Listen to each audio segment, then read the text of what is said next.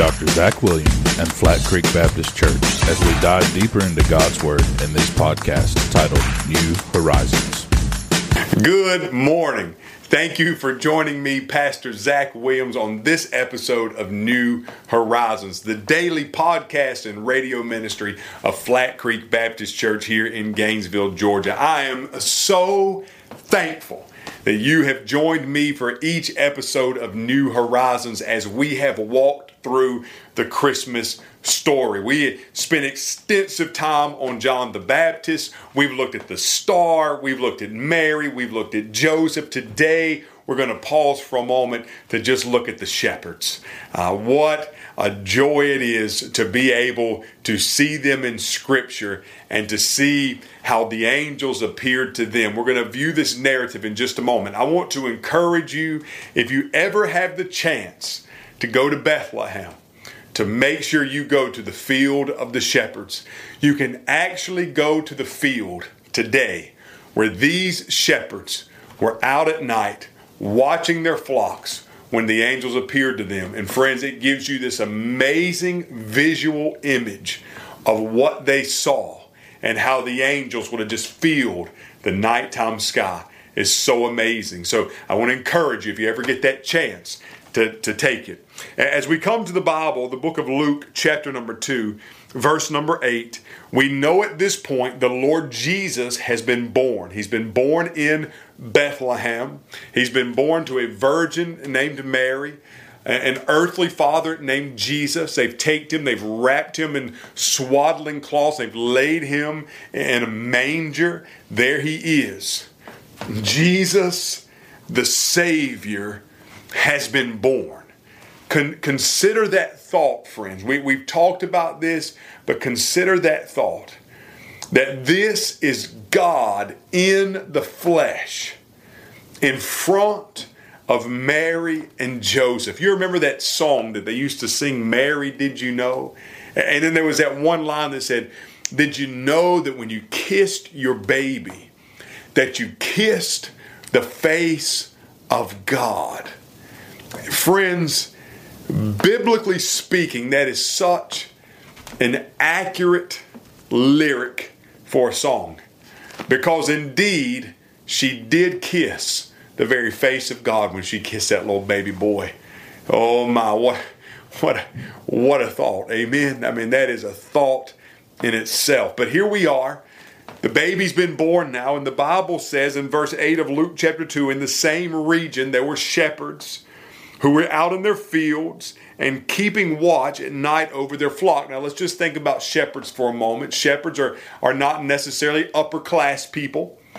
Shepherds are normally out in their fields. They're associated heavily with their flock, heavily with their sheep. Most of the time they're dirty. Most of the time they smell like their sheep. Most of the time they're loners. They're kind of out there by themselves. Now there is a belief, and it's maybe true. It's kind of some people believe this, some people don't. I kind of tend to believe this is probably true, that these aren't just any ordinary shepherds, but these would be what's called priestly shepherds.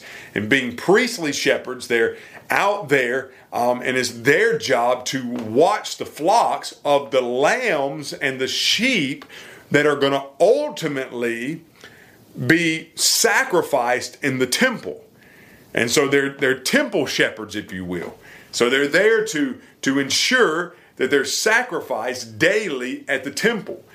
And I tend to believe that's true. And I would say that the majority of tour guides that I've been in contact with in Israel, and the majority of people that I know, writers, would agree with that these are actually temple shepherds. Regardless of whether they're temple shepherds or just ordinary shepherds, here's the thing. They're still shepherds. They smell like sheep. They're dirty like the sheep. They're still out there by themselves. Not a lot of guys around. It's just a few folks, and they're just kind of out there tending their flocks at night. And the Bible tells us that while they're there, an angel stood before them, and the glory of the Lord shone around them, and they were terrified, which we would be terrified too if this scene happened to us.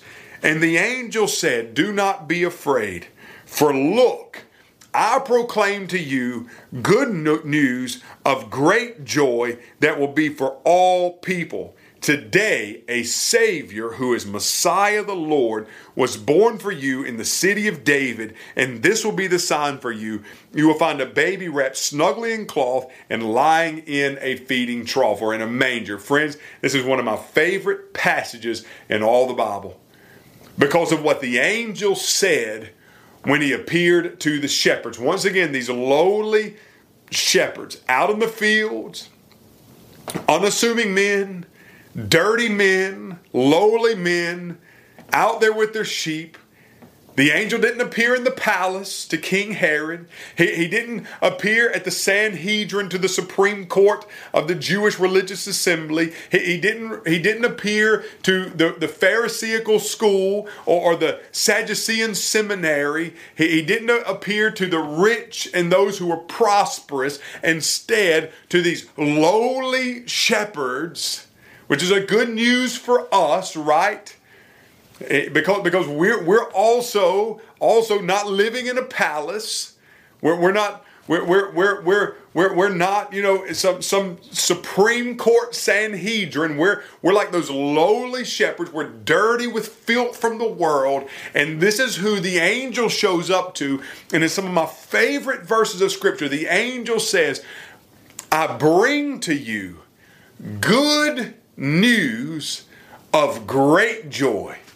Today, a Savior has been born for you." Friends, that's the greatest news of all. In fact, that's what you call gospel. What does the word gospel mean? The word gospel means good news. The angel says, today I proclaim to you gospel. A Savior has been born. Jesus has been born. He is here, and you can go right now to Bethlehem and you can see him and you can worship him and you can praise him. I mean, what a moment this must have been for the lowly shepherds out there in the fields next to Bethlehem to receive this news. The long-awaited Messiah is here. The Savior is upon us. Go and see him. And the Bible tells us at that very moment, a multitude of heavenly hosts, a multitude of angels appear in the nighttime skies. Just imagine the scene, just thousands upon thousands, a myriad of angels across the sky, and they show up in one resounding song. Glory to God in the highest, and peace on earth to the people he favors. And they're singing this song and worshiping the Savior. What a moment this must be for those shepherds. And I love the shepherd's response. Much like Mary's response, much like Joseph's response in the last 2 episodes of this, when we said, Lord, whatever it is you want, I'll do it. What did the shepherds say? They say, let's go straight to Bethlehem and see what has happened, which the Lord has made known to us. And the Bible says they ran to Bethlehem, they see the child, they were amazed, and they returned, glorifying and praising God for all they had seen and heard, just as they've been told. What a moment. What a moment. Friends, this is good news for us. The Lord Jesus has been born. The Lord Jesus has come. It's great news for all people. A Savior has come. Friends, today, I invite you, like the shepherds, to come and see. Just come and see this Jesus. Where do you see him today? You see him in this book. Just come and see him. Come and gaze upon him. Come and learn about him. And as you come and gaze on him and learn about him, you will see that he is the Lord of all, the Savior of the world. And you too, like the shepherds, will walk away glorifying and praising God for all he has done. May we come to him in worship and praise today. Thank you so much for joining me on this episode of New Horizons. God bless you, and I can't wait until tomorrow.